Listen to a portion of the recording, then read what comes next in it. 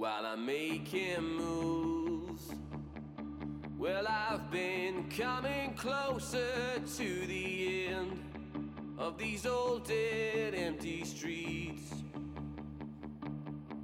As you take your stand, well, maybe understand it when you walk down these old dead empty. The following podcast may contain strong language and is not suitable for all Canadians.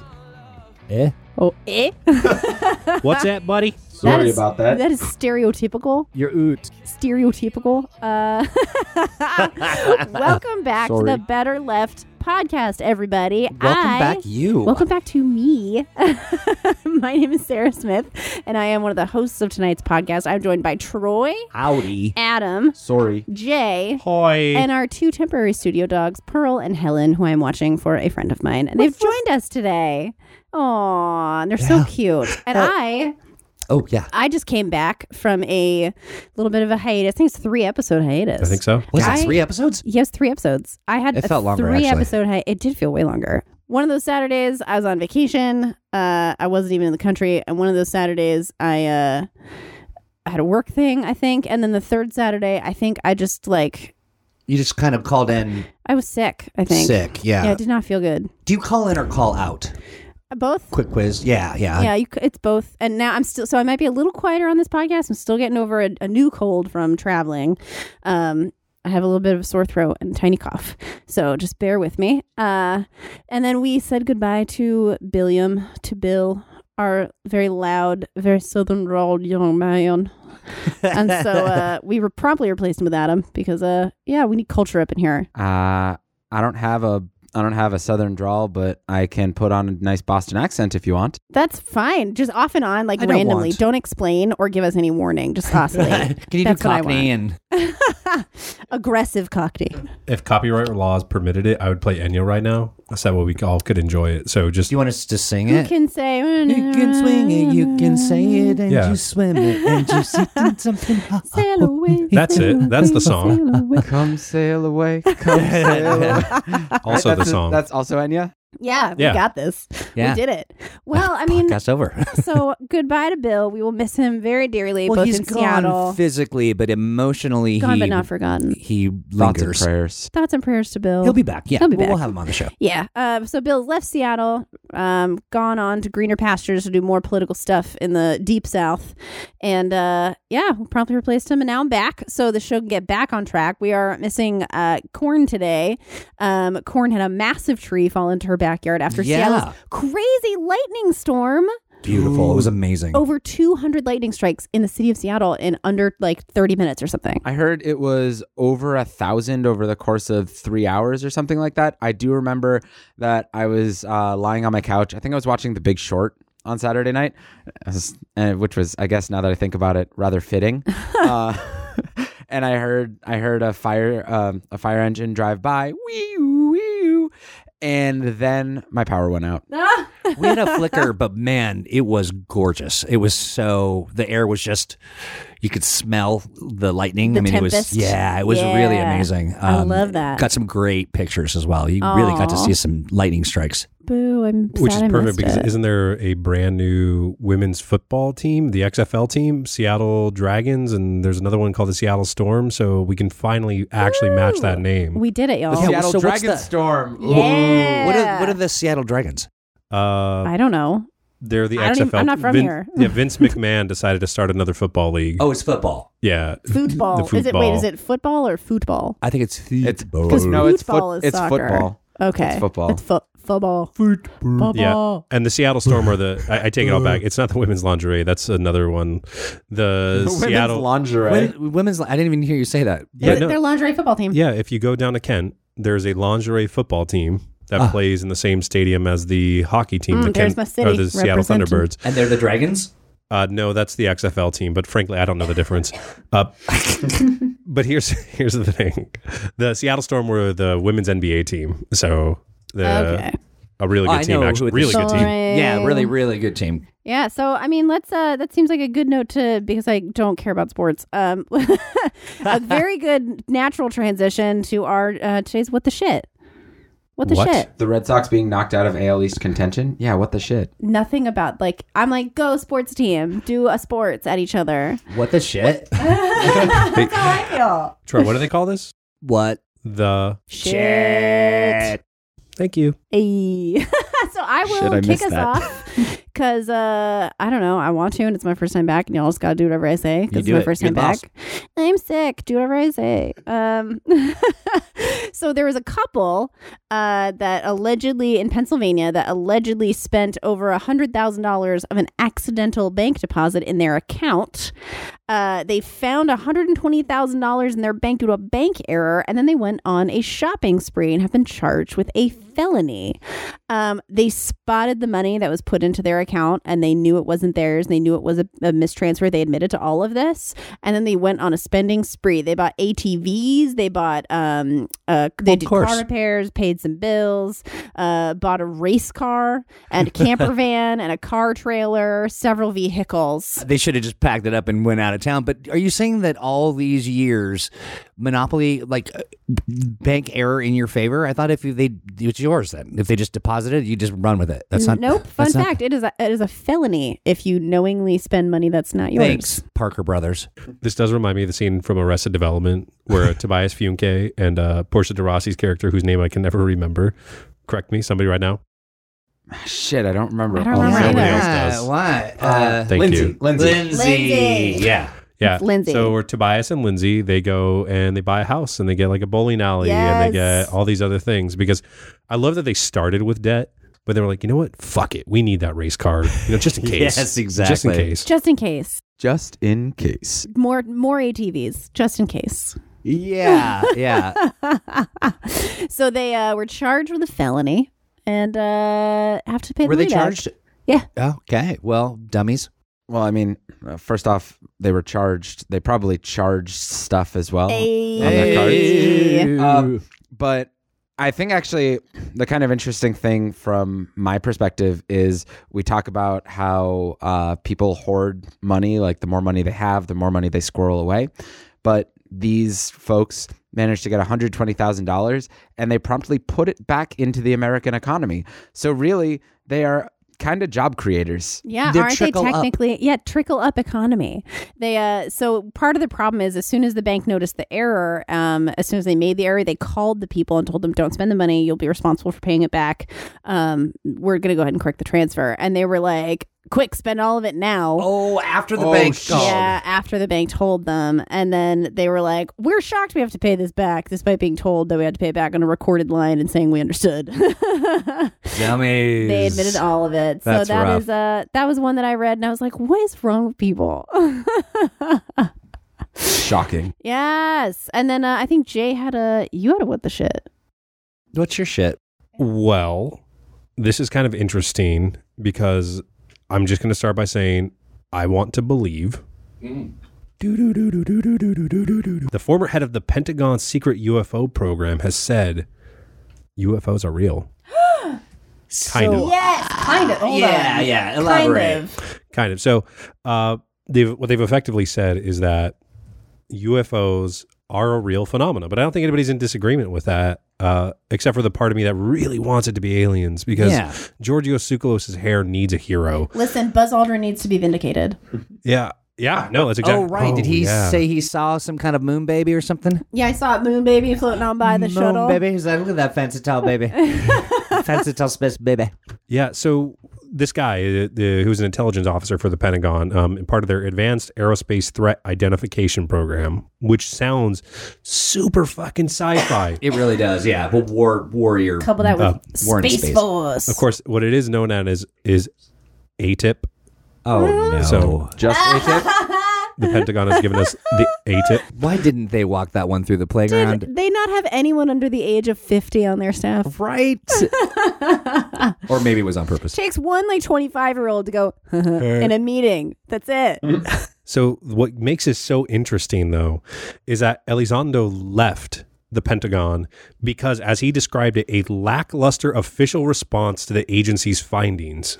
namely their unwillingness to address potential risks from UFOs. And I'm getting all this from Live Science, which is a great website. I really like it. They do a nice job. Interesting. I thought it was Live Science.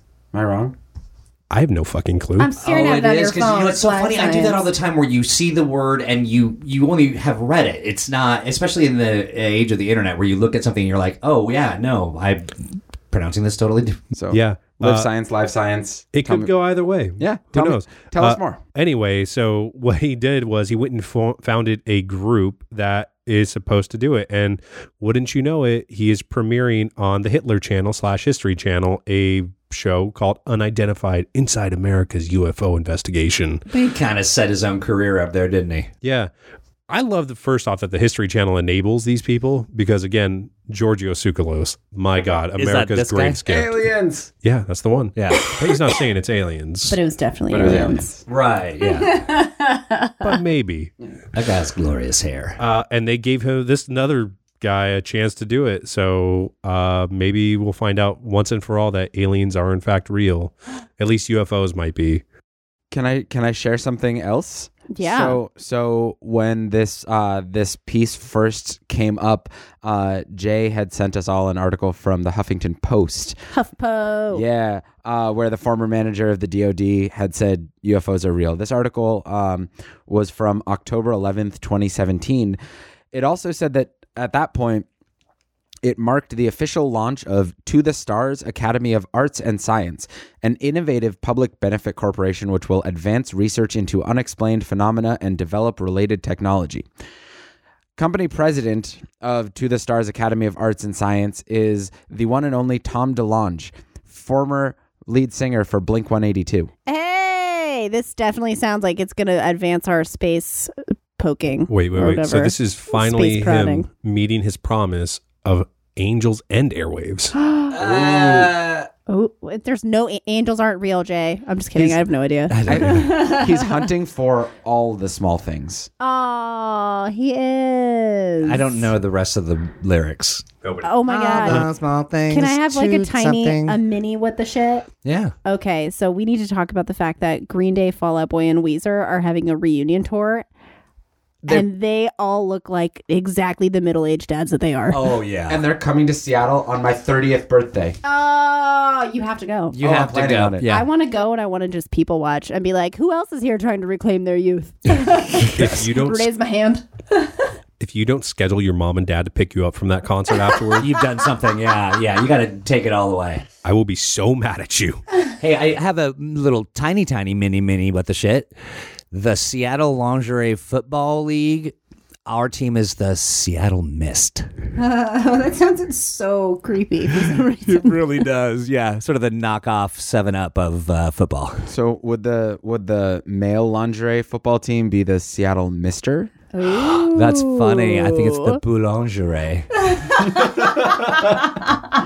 I want to make a comment about how these women aren't real athletes, but they're more athletic than I am. Absolutely. But Oh, there's I- definitely They're a in joke better there. shape I than want I to will say, ever hey, be. the ladies of the Seattle Mist, they're fit. They look like They would beat could. me up. Yeah. So For sure. Go support local sports. Go Support your local sports ball, but also Go at the same Mist. time, City of Seattle, stop giving city money to build new freaking private stadiums. What is wrong with you? Anyway, sorry, it's a later date. Never that's mind. a big what the shit. That's a big one, the shit that we'll talk about later.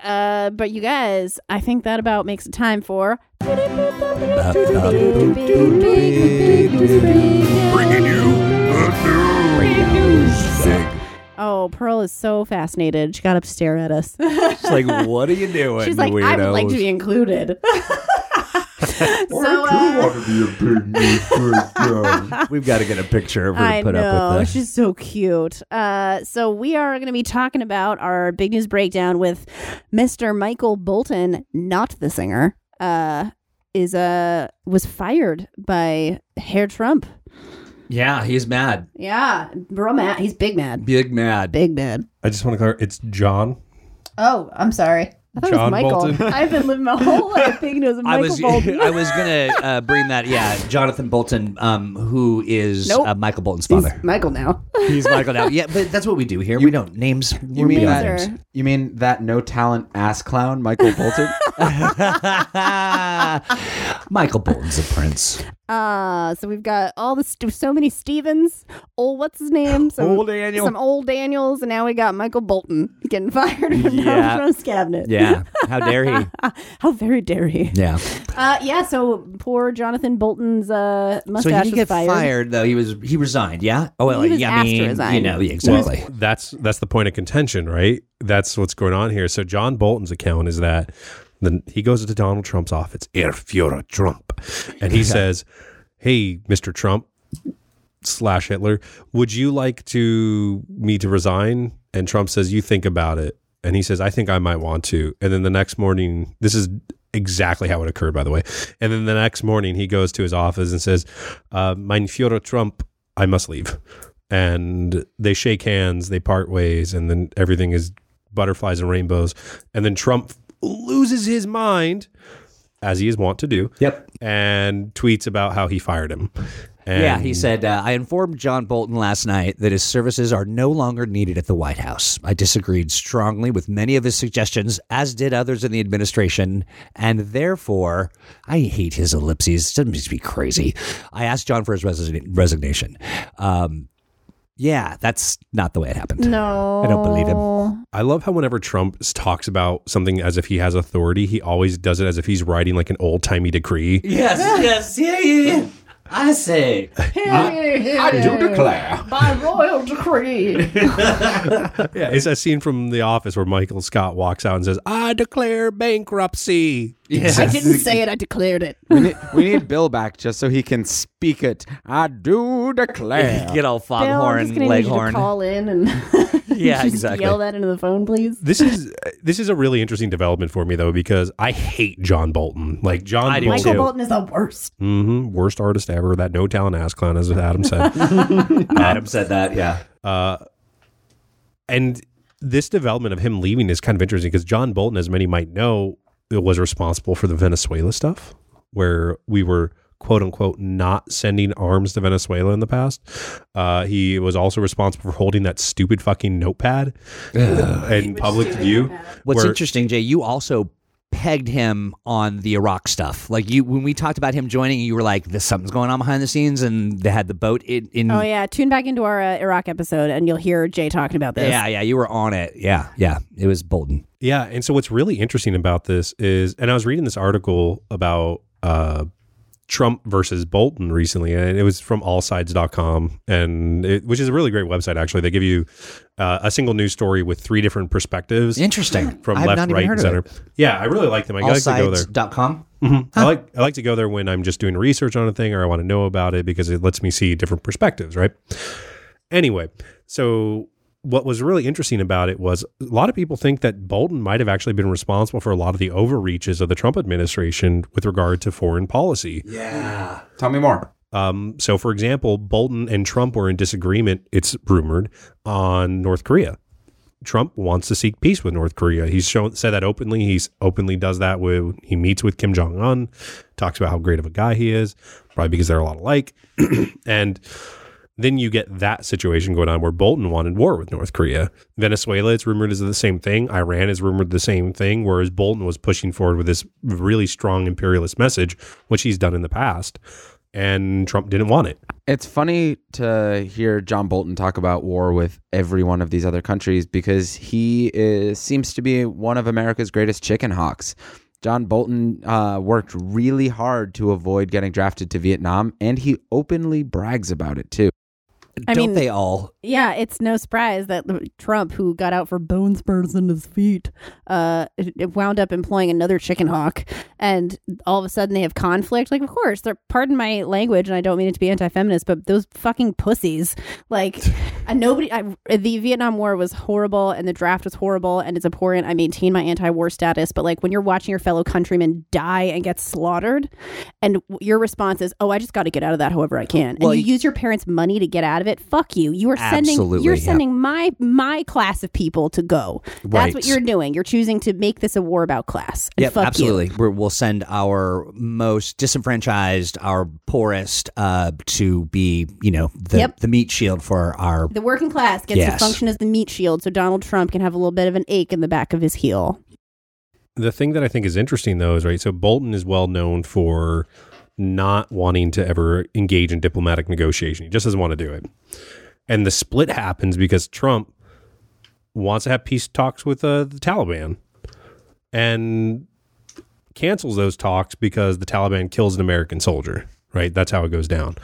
And Bolton and I think Trump probably disagreed on it. Now, we don't know the exact details of it. I imagine it had something to do with Bolton arguing that we should engage in retaliatory strikes and Trump not wanting to do it. What do you think that's about? Because I don't think it's a situation of Trump. Like, is he just sort of, is this too queasy for him? Is it too much? Like, is he, the supreme commander and not able to? I think I know exactly what happened. When we started talking about invading Venezuela, the backlash from both sides was astronomical. So there used to be like this running joke where if you wanted to up your ratings, you get involved in a war. But we've been at war for 18 years and we are tired of it. And conservatives and leftists are both tired of it. We're going to talk about this a little bit more in our discussion piece, but all sides are tired of it. We're tired of constantly being embroiled in these wars in the Middle East. We're tired of constantly stretching our forces too thin. We're constantly watching our sons and daughters go off to die, and we're constantly seeing all this happen. So when another war was on the table, it's already out there that we're embroiled in at least 9 other conflicts. That would have screwed him. And the reason that he's probably, if I had to guess, the reason that he's trying to avoid this is because he knows that's what will fuck his ratings. I think you're exactly right. I mean, I think the thing about Donald Trump is when we watch what he does, there's one thing he does all the time, and that is just builds this idol of himself and tries to create this image of himself that people can worship, and it's a problem. And listen, Donald Trump is a reality TV star. He's a ratings guy, and he's going to do whatever he can to keep them ratings high, whether that's presidency or not. I think to respond actually to both of your comments, Trump does one thing well where he idolizes himself, but he does another thing really well. He fires people. You're fired. You're fired. And I wanted to. Oh no, he does. Yeah. Oh no. That's his thing. Yeah, that's his tagline. I wanted to share something with you all. So some of you may know that I'm huge into NPR. Like 80% of the podcasts I listen to are NPR, and the other 20% are this.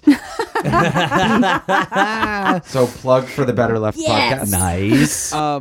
One NPR article, actually kind of the big one that talked about getting fired in the Trump administration. It was some commentary by Tamara Keith, and she posted an infographic about top administration jobs taking longer to fill. For context, the office of the OMB director, somebody remind me what OMB stands for. Operation of bop doop dop ba doo bop. I think it's like I think it's the Office of Management and Budget or something like that. Yeah, I think that's what it is. Office of Management and Budget. It is. Okay, cool. So 272 days that office has been vacant and filled by an incumbent. Mick Mulvaney, currently the chief of staff, is actually technically only the acting chief of staff, and he has been the acting chief of staff for 278 days so far. The Secretary of Homeland Security, that position has been vacant / acting for 158 days so far. And this has been happening over and over and over. I'm glad you bring this up because actually there's another really important one, which is the Federal Elections Commission Yes. is completely not filled right now, which means It's a vacant position. The FEC, yeah. which means the FEC cannot enforce any law or any Federal Election Commission regulation right now. They have litigation going on now that they're going to continue to pursue, but this is potentially very problematic. And that's a union dispute, if I'm correct. Is that what that is? Or it's a... I mean, the part of the problem too is like this could all be part of the master plan for Trump to keep the presidency as dictatorship. Because if there's no way to enforce the law, he can just keep violating all the elections laws he wants and there's nobody to fix it. And if they don't fill that, that's a cycle we could potentially get stuck in. So enjoy that dystopian nightmare. Well, honestly, I think he's just screwed up so roundly, so perfectly that it's just the perfect storm of, pick that disaster or this disaster, or, you've got a whole deck of cards of disasters. This makes me think of that quote from Spaceballs. This is the second time I've brought up a Spaceballs quote today, because it seems like the Republican Party and the conservative wing of American government and American politics seems to play fast and loose with the rules. In a Dungeons and Dragons alignment, that would make them considered evil, because they don't want to work for the greater good. They want to work for their own good. It's like chaotic evil. Yes, exactly. However, I mean, at this point, it's considered lawful evil because they're technically kind of sort of following the rules. However, I think about this one quote from Spaceballs. Evil will win because good is dumb.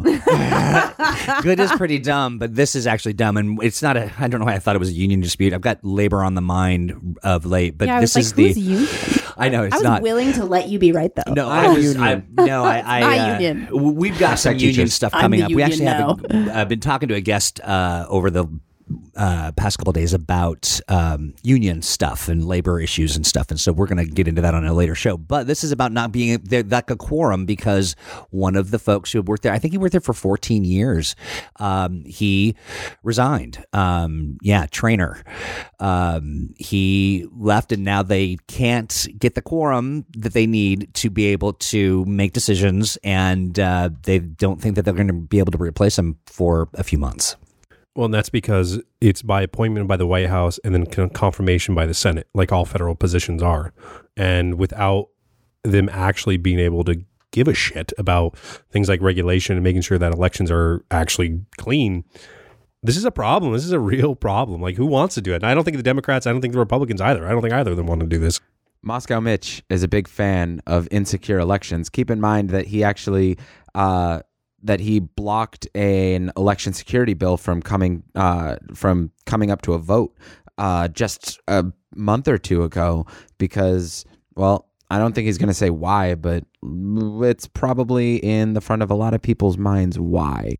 I mean, the fact is you get a lot of these like strict Tea Party leaders they're not Tea Partiers, they're not conservatives, they're not constitutionalists, they're fascist dictators. What they want is they want power. They are old, archaic white men who want to maintain power and who want to make sure they can keep people of color disenfranchised, LGBTQ folks disenfranchised, because as long as they have all these disenfranchised groups, they get to concentrate their power. And if democratic elections are actually allowed to happen, they're going to lose that power. And that's exactly right. We've seen that repeatedly in states that have the strictest election laws. They are losing seats left and right. And the census is going to have a big impact on how we do this voting, this next phase of voting. It's going to be a real challenge. I'm interested for us to get into that. You know, I think it's super interesting. I remember when I was in Arizona and I went to go vote, it was really, really difficult because it was hard to find your polling location. When you did find it, you usually had to travel about 30 to 40 minutes. Oh, yeah. And I remember when I got to one, I showed them, so Arizona had passed some voter ID laws and I had to have my voter registration card. Okay. So this is really important for Arizona because what it meant was that if you didn't have that voter registration card, you weren't going to vote. So I walked up to the polling station, I showed it to them, and they said, yep, you can't vote here. I said, oh, great. Do you know where it is? And they said, nope. So I then had to go look it up on my own to go find the next location. And it's this exact kind of fraud. And I think it's straight up fraud that prevents people from doing it. And then what they do is they let people like Jerry Falwell put polling locations at Liberty University so that way they know they can control these elections. Oh, yeah, absolutely. Hey, in Arizona, do you have to declare your party? Yes, it is party registration. What happens if you say independent, how do those rules work? You can't vote for anybody who's Democrat or Republican. Yeah, it's closed primary. It's closed primary. That's ridiculous. Yeah. So I want to actually propose something for a future episode. There's been a lot of talk about gerrymandering recently, and actually, y'all being from Arizona, see, I'm trying to fill Bill's position. Y'all. Yeah. So I say y'all. One of the numerous NPR podcasts that I listened to had an entire episode about gerrymandering and the different ways that it's been addressed. Arizona's had some very interesting fights over gerrymandering and the different ways in which they address it. So I'd love to talk more about the Arizona voter and voting situation at some point in the next couple of months. Absolutely. Well, we can actually talk about it specific to Washington State because we're going to dig into it with the census. We've got some guests coming. They're going to talk about, we've got League of Women Voters coming. We've got a bunch of folks who are really working to find a balance with the census, which will determine what our districts look like and can, we're supposed to have this, nonpartisan group of people making those decisions. I'm skeptical, but maybe they're fantastic. So I think this kind of goes back to, right, so when we're talking about John Bolton, we're thinking about, okay, so this guy's resigned, and this guy was a Secretary of State, right? That's who he was, and he had replaced Rex Tillerson. Was he Secretary of Defense? Was he Secretary of Defense? Yes, Secretary of State's still acting. All right, so let's go back. Mulvaney. So John Bolton was Secretary of Defense. And this is a really big deal, though, right? I mean, we're talking Secretary of Defense. This is a person who controls a lot of different assets. And having that position, one, likely unfilled, or worst case, filled with a Trump sycophant is incredibly scary to me because Trump has shown one thing, right? So this is where I had a love-hate relationship with Bolton. On one hand, Bolton was really pro-military, pro-coup, and all these things. Hated that. On the other hand, he was careful about who he negotiated with because he hated negotiating. And Trump is less so about that. And it seems to me at the very least that whoever will sidle on up to Trump and just make him feel good and say nice things to him, he's going to negotiate with him. Not always for a good deal. Not always for like the deal that he purports to get. And so that's a real issue. I see us losing a lot on the international stage because of it. And it's just such a live wire. And we've already lost so yeah. much. Like our role in the global stage is just not, we have no strength. Watching Trump bumble around in front of folks and just sort of, it was really, he looked addled and he was definitely out of his element. Not good. Yeah. But, so I think that about wraps up our big news breakdown of the loss of Michael John Bolton. From the that no talent ass clown from Donald Trump's cabinet, and that leads us into our next big piece, which is our discussion portion. So we're going to sit and we're going to talk a little bit about. So we want to do the hard thing and talk about 9/11, but we don't want to talk about it from like where were you on 9/11. We want to talk about the ways the world has changed since 9/11 and the things we've noticed in our communities and the things we've noticed from our response versus where we are now.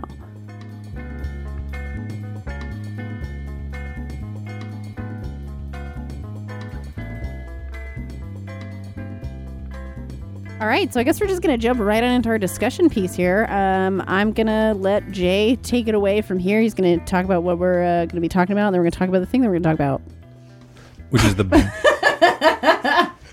best description of anything I've ever Thank heard. you. Ever. I felt like that was a very strong introduction. All right, so 9/11, right? It's a really important topic because it really was a kind of a pinnacle moment in my life, and I think in a lot of other people's lives. And I thought one of the things that was really interesting for me this year was that I found myself a little exasperated. And I know this sounds weird, but as everything happens on 9/11, you go onto Facebook, you go onto Twitter, and everybody's posting their pledges of like support and pledges of like, I'll never forget thoughts and prayers. Thoughts and prayers. Yeah, I'll never forget about my thoughts and prayers about the planes that struck the towers. Yeah. And it was a really weird moment in my life growing up because when I grew up at that time, I was deep in the conservative evangelical movement. And I remember struggling with these feelings of... The gays did it?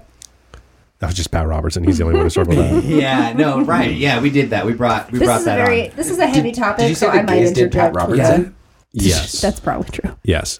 But I remember struggling with these feelings of like, where do I fit in, right? And you, as a young man, were feeling these feelings of patriotism and jingoism and, I should sign up and fight the enemy or whatever it might have been. And it was such a strong contrast for me from back then to now where I'm looking at these posts and I say, God, how did we get here? Right? So much has changed in that time period. And I thought what would be kind of interesting is just to think about that reflection. So for myself, one of the things that I find really difficult now is that feeling that I used to have of, hey, I should feel patriotism and I should feel like the soldiers are going over there and sacrificing for our freedom and those kind of things. I feel disillusioned. Yeah. Right. I feel like that period of where I could believe that as a kid is almost like Santa Claus, right? So you're looking at this moment where you say, okay, the Iraq war was justified, the Afghanistan war was justified. And now as an adult, you look back on it and it has shaped the majority of my life. All of those events and there's a great reason to think that the recession was partly attributed to it. There's a good reason to think that all of these kind of like awful things that occurred were attributed to it. And now here we are. I mean, we were, when this all first happened, and it was less than a month that between 9/11 and then us going to war in Iraq. Shocking. We have been told they're fighting for our freedom. They're fighting for our freedom. And you can only say that for so many years and in so many wars and with so many dead American soldiers before we start to ask ourselves, what freedom are we fighting for?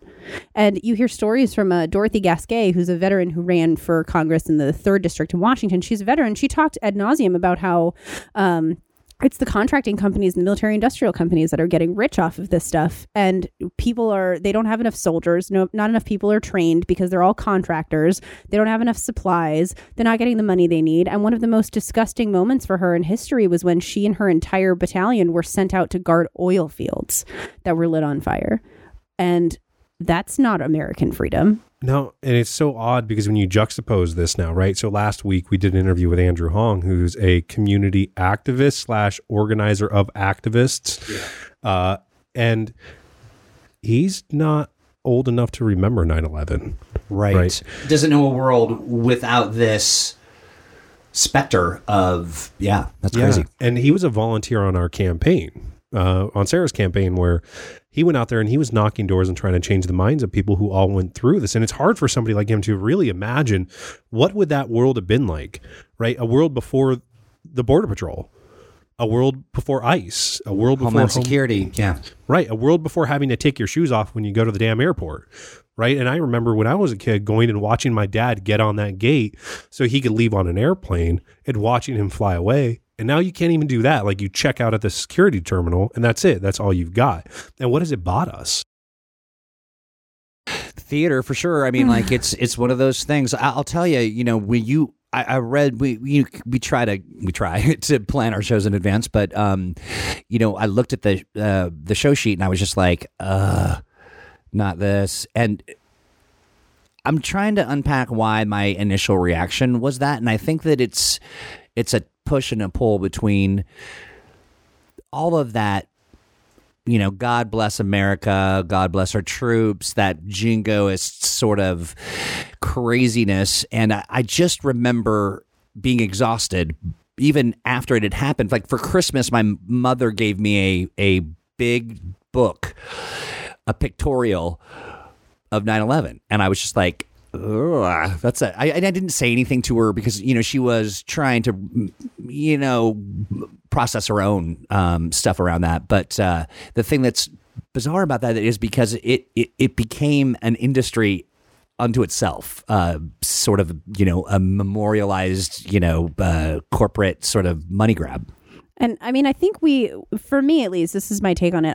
I'm starting to get the same feelings about 9/11 as I do whenever I see the reaction to school shootings or mass shootings. Yes. How many times are we going to hashtag thoughts and prayers? How many times are we going to go on Veterans Day or 9/11 or Memorial Day and say, support our troops, support the veterans, support the soldiers before we actually fucking do? Like, where Trump to fund his wall is shutting down middle schools at bases for kids. It just blows my mind. That is such brinksmanship. I can't even believe it. It's just that you would parcel away resources for schools and make a scene of it. Well, I mean, going to both school shootings and shoe bombings and all of these things, what comes up for me is just this idea of what is a terrorist, right? 9/11 is, from my perspective anyway, when we redefined what a terrorist is. Timothy McVeigh in 1995, he perpetrated the Oklahoma City bombing, and was charged with terrorism and was put to death. Whether or not you believe that the death penalty should exist, the fact of the matter, he was charged and he was put to death. 9/11 happened. There were 18, 19 people in those airplanes who hit 3 different buildings and a wonderful field in Pennsylvania. And all of a sudden, white folks with guns who were shooting up concerts and shooting up schools and shooting up Walmarts were no longer terrorists. They were people with mental illness. They were people who deserved sympathy instead of... but as soon as, you see a person of color with a gun, automatically they are considered a terrorist. I think this is the thing that's really interesting, right? So 9/11 is this hallmark moment, right? So when you speak to people who are a little bit older than myself, you might hear them talk about the JFK shooting. You might hear them talk about the Nixon impeachment, all these other possibilities, right? As these hallmark moments and these defining periods in their lives. But for us, it's 9/11. And the thing that I think is really interesting is 9/11 issued in this moment of fascism, right? It issued in this moment of jingoism where, and I think I've said it on other podcasts, but I think it really captured it mostly when it was clear that to be a good American was to be a good Christian, to be a good Christian was to be a good American, and nobody else is included. Right. And quite frankly, to be a good American Christian is to be a good white person. You have to be white in order to be a good American. Absolutely. I mean, that is hand in hand with this whole They're thing. inextricable. Chauvinism, xenophobia, all of that. And so I think... Sorry, y'all. That was my stomach. Bring in the thunder. Yeah, a little thunder going on. We got a Seattle thunderstorm happening. But Seattle thunder, we're not supposed to get these climate change. Anyway, continue. Do you think the mist preceded the storm? Well, this is the Seattle Sound. Oh my God. Seattle Sound. And the that is Puget the Sound. Seattle Sounders out there. At any rate, like the thing that Boo to all of you. It's a supersonic sound. Oh, my. May they rest in peace. Swallow your microphone. I hope they put you out to sea and make you a mariner, Adam. God forbid.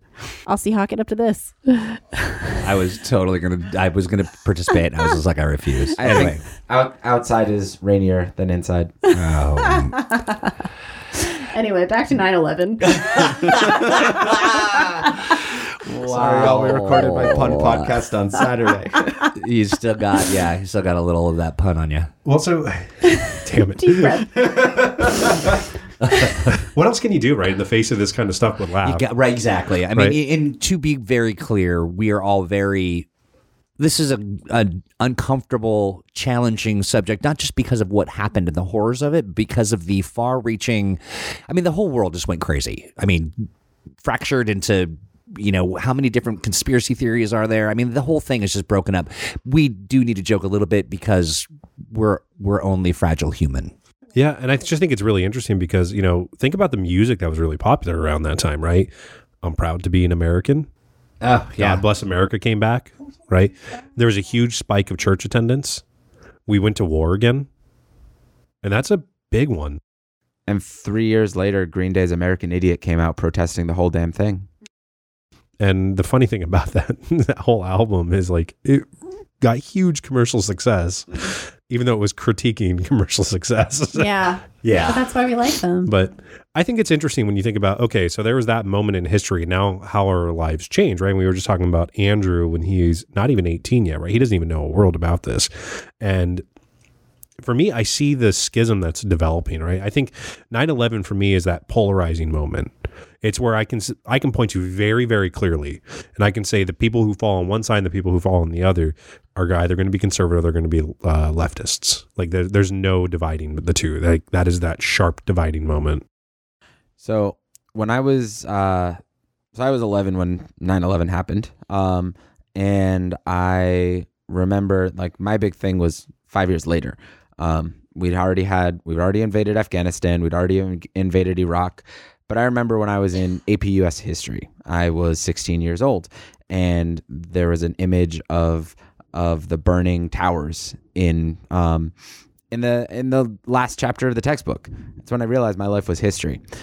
It's funny now because I've gone from like experiencing it in middle school, reading about it in high school, now teaching high school. And This is year 5 for me in the classroom. My first year was I think the only year where I have had students who were alive when September 11th was perpetrated.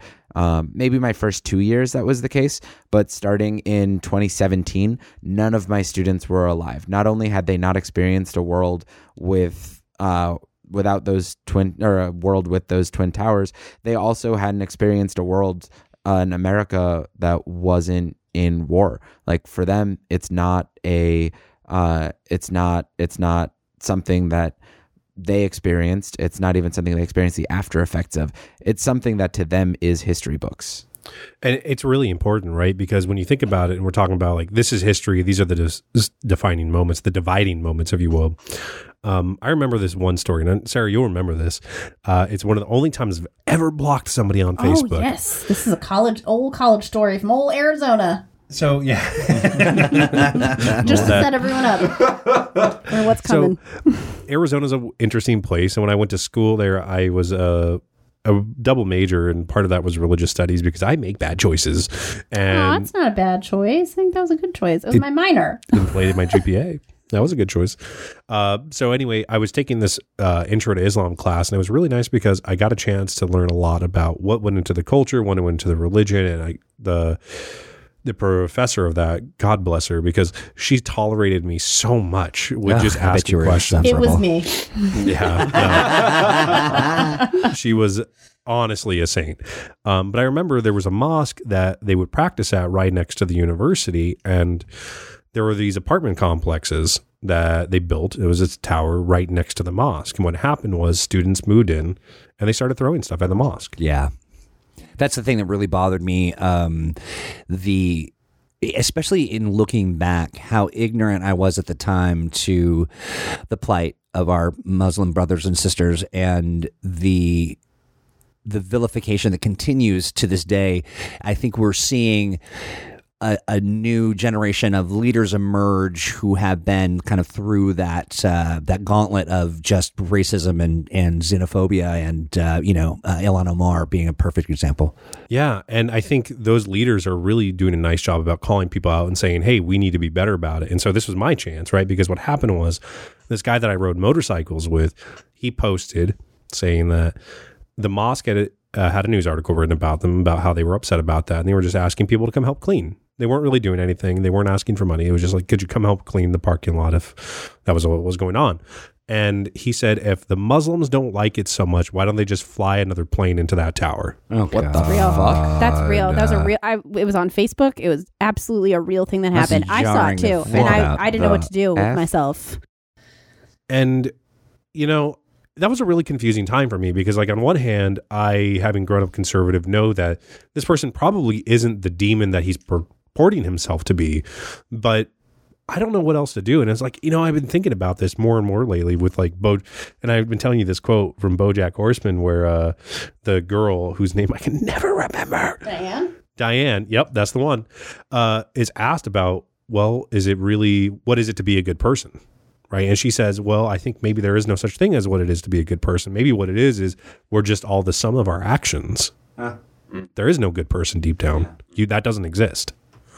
And so I think about these moments when I think about 9/11, because for me, I think of it as a dividing moment, right? This is the moment when things were divided. America was divided between left and right. Yeah. Muslims were divided from Christians. Jews were divided from Christians and Muslims. Everybody was divided into their own camps, and everybody was divided into what they were supposed to be.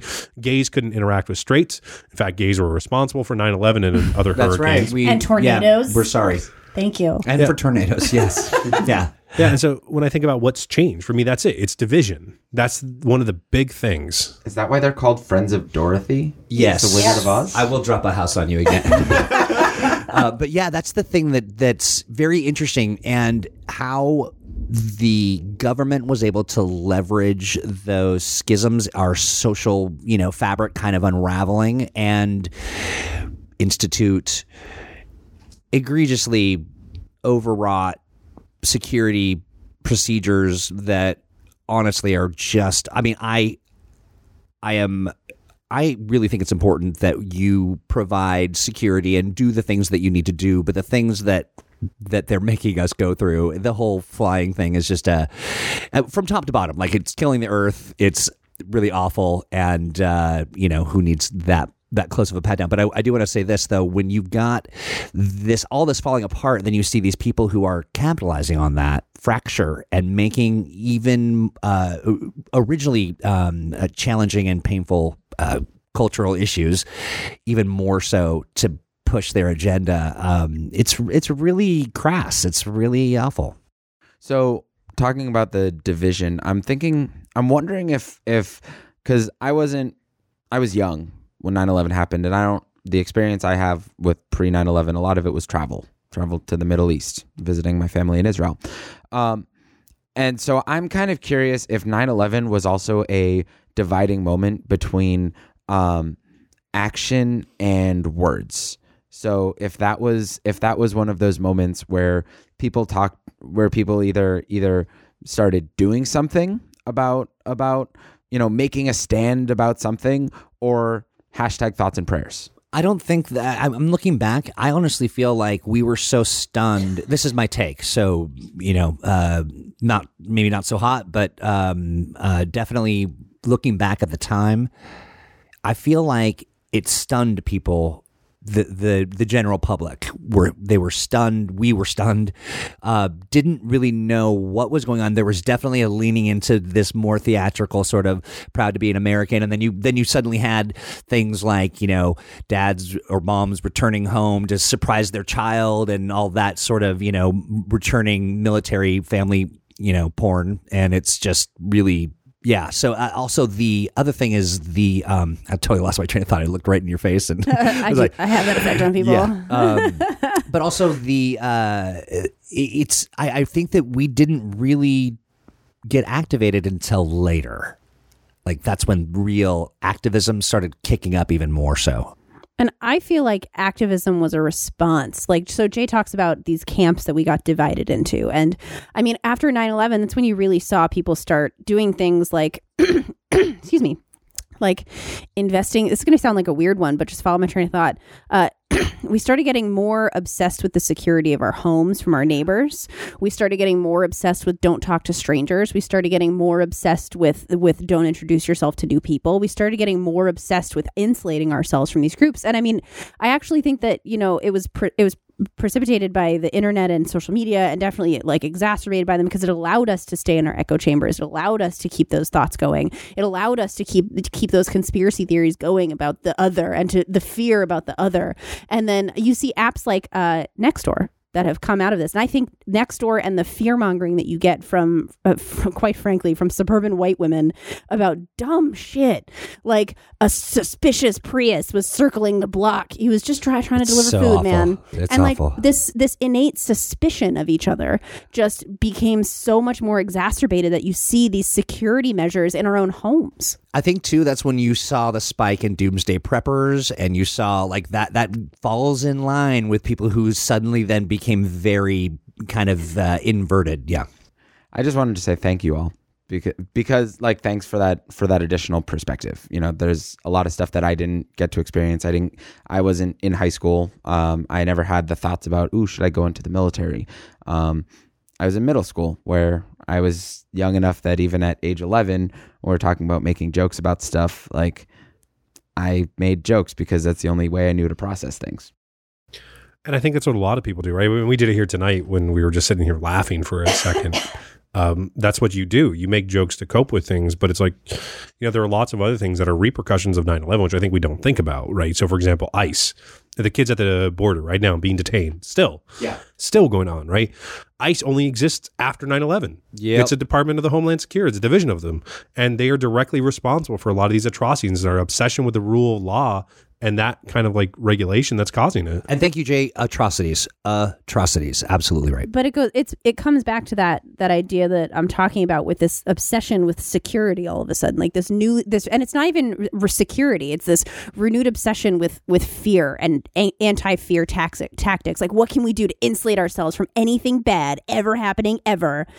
And we're using the most common denominator for people that we've used throughout history: skin color. Skin color. Do you remember? Absolutely. And do you remember the threat chart like today it's red, tomorrow it's yellow. Like it never really kind of that. I was really relieved when that kind of went away. But I remember it would being in all the schools, and that was just something. Like Smokey the Bear but like for terrorism. Oh, it's so ridiculous. So, and one last thing, and this is just a really interesting kind of thought, is like, I was at this group the other day and we were talking about immigration. I actually got mad because he was talking about, well, we need law to enforce immigration. Otherwise, you don't have a border. What's the point of having a border? And the funny thing about it was this man was an immigrant. His family had immigrated to the United States. And so they did so in a legal way. And kudos to them for being able to afford to do that. But the big thing about it was it highlighted for me just one thing. And this is just a really important piece. People forget that people are people. People forget that what was supposed to be a unifying moment, right, ended up becoming a thing by which we could divide people into, you're not American, I'm American, when really this is supposed to be about the land of the free. This is supposed to be the land of liberty. We're supposed to be Americans who open the doors wide to people, right? And this is not what we do anymore. And we use it all because well, I mean, I hesitate to say all because, but, we use 9/11 as a point to point to and say, yep, there's our justification. That's where we amplified the already existing sort of tensions. And I mean, I lift my lamp beside the golden door. It's literally written on the Statue of Liberty. And what makes me sad and frustrated about all of this is like what the jingoistic response we saw, that hyper obsession with patriotism, was in reaction to the how could somebody do this to our country. And we forget that it's our country. And so what we started to do was in that same thread of this heightened idea of fear and heightened idea of personal security versus, recognizing that what the threat truly was.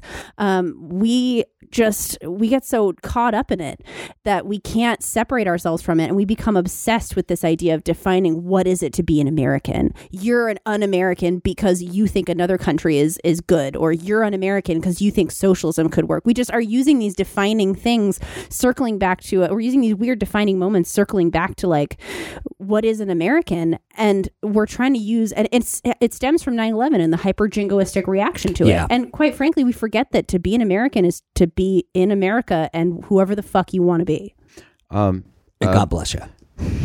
And a brief aside about the Statue of Liberty is, these days the Statue of Liberty wouldn't have been invited into the United States. The Statue of Liberty is based on an Egyptian woman. So a brown, that's right. Yeah. Yeah. And so and it was a gift from France, the home of those, they called them the cheese eating surrender monkeys. Oh God. So all of these things. Emma Lazarus was a Jew of Sephardic descent. So she was a Jew of color, or more so.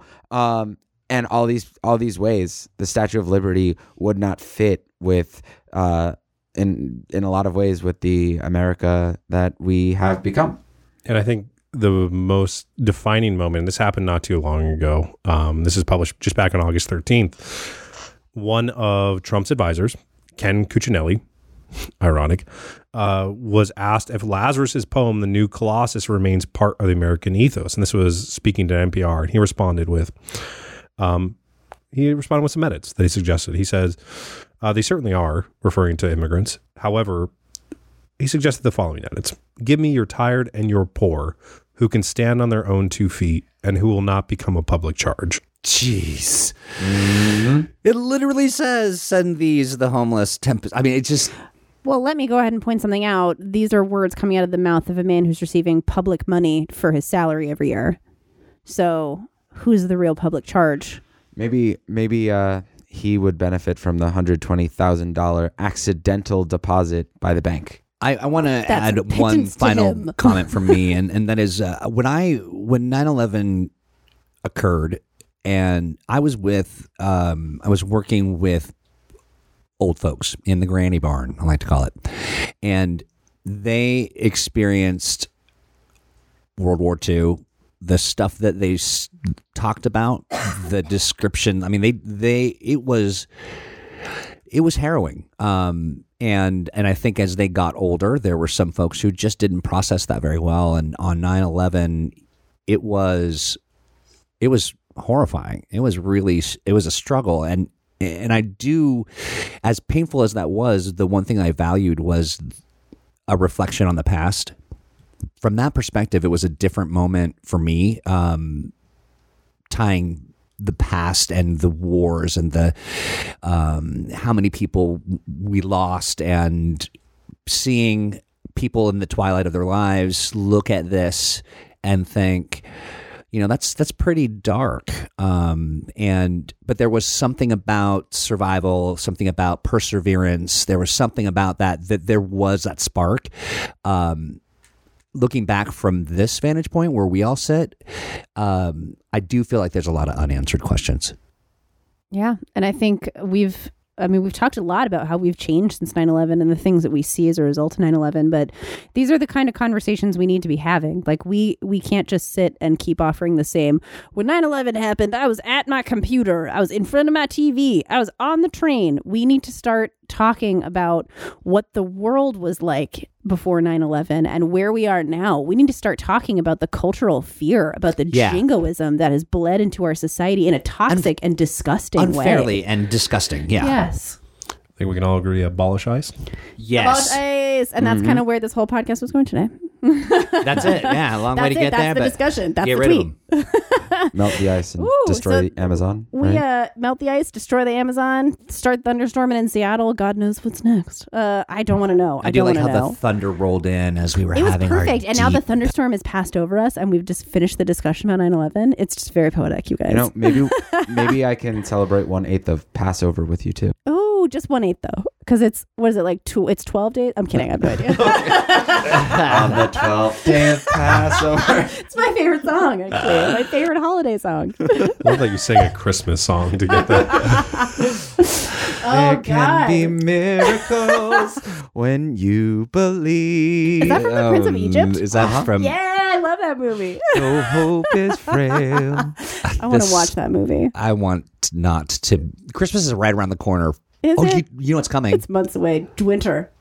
Winter, winter or fall. Halloween. Yeah. Super excited. You mean Thanksgiving Eve? Yeah. Thanksgiving is garbage It's my holiday. favorite. Halloween's my favorite holiday. So Halloween is my favorite. I like Thanksgiving.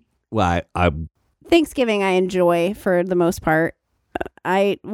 That's a lie. I have a toxic relationship with my family. I hated Thanksgiving. I was gonna but this is my second year where I don't have to go deal with my horrible family. So I was just gonna talk mad crap about my family and not in a real way. I love all you. I will win. You definitely will. But I was just gonna jump into this whole like I hated that, and I was like, okay, never mind. It's actually not that Mom. bad. It's not that bad. You know what I need though? Turkey? A palate I know what it cleanser? is. A It's a- literal palate cleanser? It's a palate cleanser. It's a palate cleanser? Mhm. A Pilates cleanser? Pilates cleanser? Yes, cleanser. my Pilates are clogged. Yes, the Pilates is my favorite vestigial Pilates. organ. So what's on the so we talked about I think we all want to start before we get into our full on palate cleanser. I think we should all pick one thing to say our thoughts and prayers for, because that's the way that we're coping with tragedy now. So thoughts and prayers to Jonathan Michael Bolton and his career torpedoing. Thoughts and prayers. Hope he gets a new one. Thoughts and prayers to Netflix. Honestly, with all these new streaming services, they're probably going to the garbage. Thoughts and prayers to the men and women of the Amazon, because, I mean, they're burning. But That's a real one. You They're would actually legit gonna on die. it. we can't solve it, but we can send our thoughts and prayers. Oh, we can't fix wow. it, but we can think real hard about it. Can I just change mine real quick? Yeah. Hit it. Thoughts and prayers to the Star Wars franchise, because it's about to suffer J.J. Abrams a second time and nothing can fix Yeah, it. I don't even get what's going on there. A different super No, weapon. it does. Yeah, Nobody does. you keep your light under a bushel, sir, and I believe that's biblical. But you're like deep into the. Oh, Jay is Yeah. deep into the Star Wars universe. Just remember, in Ryan Johnson's The Last Jedi, Laura Dern had to retake her scenes so many times because with her blaster, she kept saying pew pew. I love Laura Dern. And if you do watch not. it, you can actually see the mouth movements of pew pew. So thoughts and prayers to all of the outtakes that we've never seen. that they won't show us. The people love want to her. know. Pew pew. Who are you I love thinking her. about and praying for? I say the Reverend Falwell Jr., my thoughts and prayers go out to him. He continues to be embattled because he's, like he was caught out at, gay bars, and he's like out to like Preaching, trying to save them. Troy. Yeah, that's exactly Trying to right. save us from ourselves. Yeah. Also, he's just a jackass. He's the worst. He's the target of an attempted coup Oh, God. on the Falwell. Thoughts and prayers for your coup, Mr. Sir. Yeah, you coup. Ka-choo. Okay. So Jay has a game for us to play now. Let's play a game. Yes. I We are want going to play a game. We're going to cleanse our palates by trying to guess the definition. There are only 4 options. It's multiple choice. So Nice. I'm going to read the words to you, and there are 13 of them. And I don't have my new glasses, wow. so I literally can't see what's on your screen, even if I tried. Perfect. And so we're all just going to, as a group, decide, and we're going to see how trash we are at this. Yes. Ready? Go. Quag swag. Quag swag. Mm-hmm. Here are the options: to waddle and limp unsuccessfully, That's how I normally walk. Thank you. Yeah. To you're wear attacking something out. Sarah. to wear something out. I think outdoors. It's not clear. Wear to to wear the- it down Just to a tub. generally wear it in an outwardly Yep. fashion. Head to the club. Much like this podcast. Quag swag. This is my quag swag. To shake back and forth, or to walk or strut arrogantly. You're a I'm strunt. going with that one. Walk or strut arrogantly. Quag swag. I'm going with number 3. I'm going with Shake number back 4. and forth. Yeah, shaking back and forth. Ooh. I quag my swag back and forth. You know what? I'm going with 4. Okay, walk or strut arrogantly. We're choosing it. Incorrect. It was to shake back and forth. Oh, nice. All right. I Okay. suck. Word winner. Rookie won. Everyone else. Nerds, nothing. All right, here we go. Here, number 2, Alexi Kakin.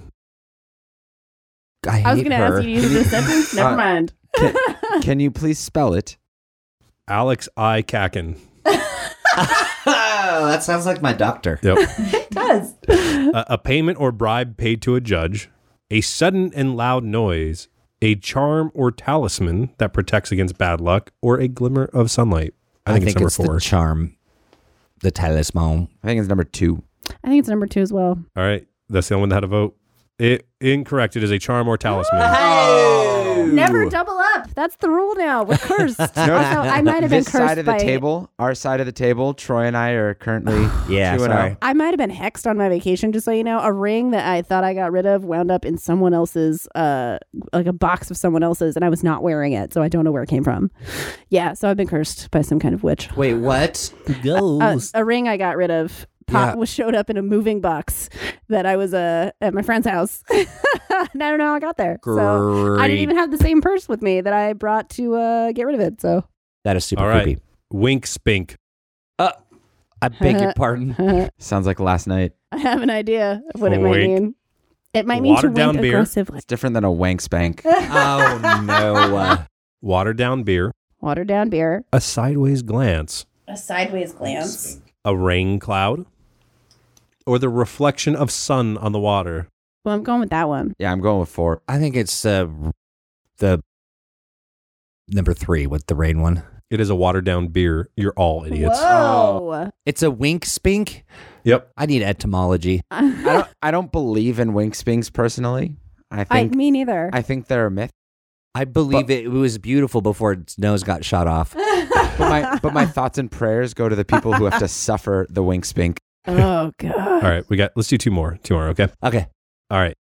For Jeskit, it's an adjective. Okay. All right. Oh, that did not help me at all. For Jeskit, For Jeskit. They For were Jeskit. for It could be for Jeskit Jeskit, in their but longing. Jay makes a hard noise in English. All right. 1. for Forgotten. Heskit. Forgotten. For Heskett. I'm going to kill you too. For Forgot- Jeskit. Here you go, Troy. You can read them. Oh my God. Relax. I couldn't help myself. I lifted up a fake sword and I said, "For Jeskit." I just watched that movie. It's called Outlaw King on Netflix. Forgotten, overlooked, exhausted, worn out, that one. jutting out, projecting forwards, or full to the brim. Number 3. Number 2. I'm going number 4. Fuck it. YOLO. Number 2 is the forlorn. What did you choose? Sarah chose 4 and she wins. It's number 2, exhausted and worn out. Whoa. Ooh. Why? It's because it's a 17th century adjective. Gotcha. Mind. I was gonna That's ask how you he what. knows. Hey. Fam grasp. Final one. Fam? Fam grasp. It's a verb. Fam, F-A-M. Sounds like something that happens in the South. Yeah, you Fam grasp. All right. fam grasp. Like you fam grasp that cherry, son. And it's Fam grasp the calf it's an adjective? by the horn. It's a verb. This is not helping me. I Like, love this how you're doesn't- thinking about it, Troy, as if you are ever going to guess this. No, I feel like I've heard this word before. Troy's like I kicking heard butt right the now. for Troy's just winning. I think he's got 3. Okay. Oh, it restarted. 1 second. All If you have to pick a new word, you got to pick a new word. No, you do not. right, here we go. To break something or by handling it, or to break something by handling it clumsily. To hit someone in the face. To shake hands in agreement. To steady yourself while walking. Number 3. Okay, read them. Okay, so it's fam gesket, Fam That's grasp. fam grasp. fam grasp it. Just fam grasp. Fam grasp. Okay, and then can you read them one more time? To break something by handling it clumsily. To hit someone in the face. To shake hands in agreement. Or to steady yourself while walking. I'm gonna go with. It doesn't matter. I'll win anyway. But Yeah, you will. I'm gonna go with the to break something or whatever. I love how you're trying to bring strategy this. You're like, if I just I think just hard guessed. enough. I'm like, what feels No, good? I'm trying to run through the different words that how you'd use it in a sentence. Sarah and Adam, you are correct. We are correct. Yes. I got one. Would you fam grasp Yeah. in victory? I win a lot. No, only when we play our games. Let the record show that Troy did not fam grasp. Yeah, he I did fam not. grasp. The winner He did does not not get into this fem fam grasp. with peasants like us. No, not with the hoi polloi. I just love it because I'm going to say this more often now. I'm going to just be like, fam grasp on it. oh no, you really are. I'm going to bring this to work tomorrow, and I'm just going to ask everybody to fam grasp. Please fam grasp on your way It'd in. be nice but just stand there and see what they do. Well, what do they have to offer? I shake hands with all my students on their way in the door. Like I high five them. I give them a fist bump. But tomorrow I'm just going to ask every single one for a fam grasp. Can you call it fam grasp Friday? Yes. Yes. I am more excited about this than I should be. You're welcome. Fam grasp Friday has begun. Yes. And now I'll put it's it on a the thing. door and everything. It's gonna happen. Fam. They're gonna learn grasp. weird, and they're gonna play this game someday and be like, "Oh yes, I know this." That's Thanks, right, Mr. yeah. Engel. You're gonna bring it back. Oh man, well that about wraps us up for this episode, The Return of Me. Dun, dun, dun. So thank you guys for tuning in and listening to us talk about John Michael Bolton and 9/11 and people that steal money from banks and play a very weird game. Next week we are going to be, our discussion piece is going to be an interview with Seattle City Councilwoman and current candidate for City Council as well, Miss Shama Sawant. We're going to be talking about what it's like to run in Seattle, her race, get some details on her policy, have her go into some discussion about labor and unions and rent control. So definitely tune in and check it out. That's going to be a really cool interview, and it's going to be one of those that we do an hour and we give you guys about 25 minutes on the episode, and we drop them both at the same time. So don't forget to tune in, and thank you guys so much. This is the episode where we believe it's better left to all of us to talk about 9/11 and the repercussions. Please. Thoughts and prayers, Balshes. Thoughts and prayers for. I was going to say thoughts and prayers for Scott Disick, but I don't really care about him. Oh, I love Scott Disick. Scott Disick. What? He was, Oh, I didn't get to love give him. it. Damn He's it! a I forgot dick. to give a shout He out is to a my dick. brother. He is a dick. Fuck. My brother got engaged last week, and I feel bad. We'll end up playing this. This will play at the end. Congratulations, really great Daniel job. and Emma. I love you guys. That'll be cut. Congratulations! We'll cut it in. I like how everyone's like, yeah, we'll totally do that. Hey, well, can you ride home or no? Okay. As long as you don't mind being vehicleless for like 2 days. Worst comes to worst, I'll just catch an Uber or the bus. Okay. To know what I'm after. I learned from the best to hold on to nothing. Ooh. You're closer than ever. With birds I'll be wandering.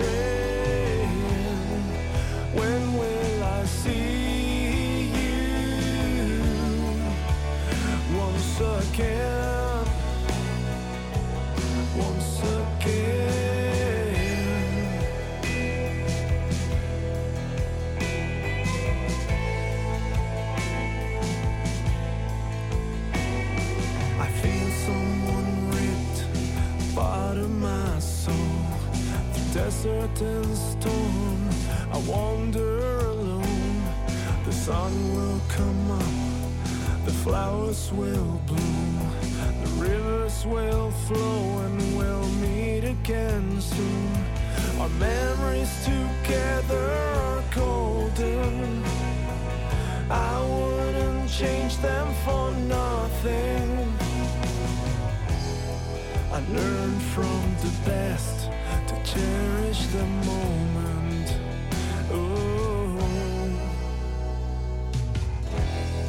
you're closer than ever. With birds I'll be wandering. When will I see you once again? Once again.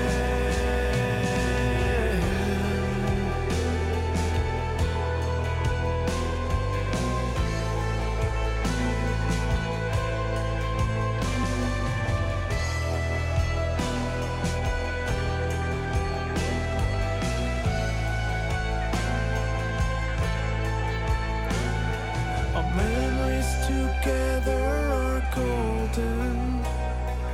I wouldn't change them for nothing. The road's so much longer each day without you. I know that I'll see you once again, once again.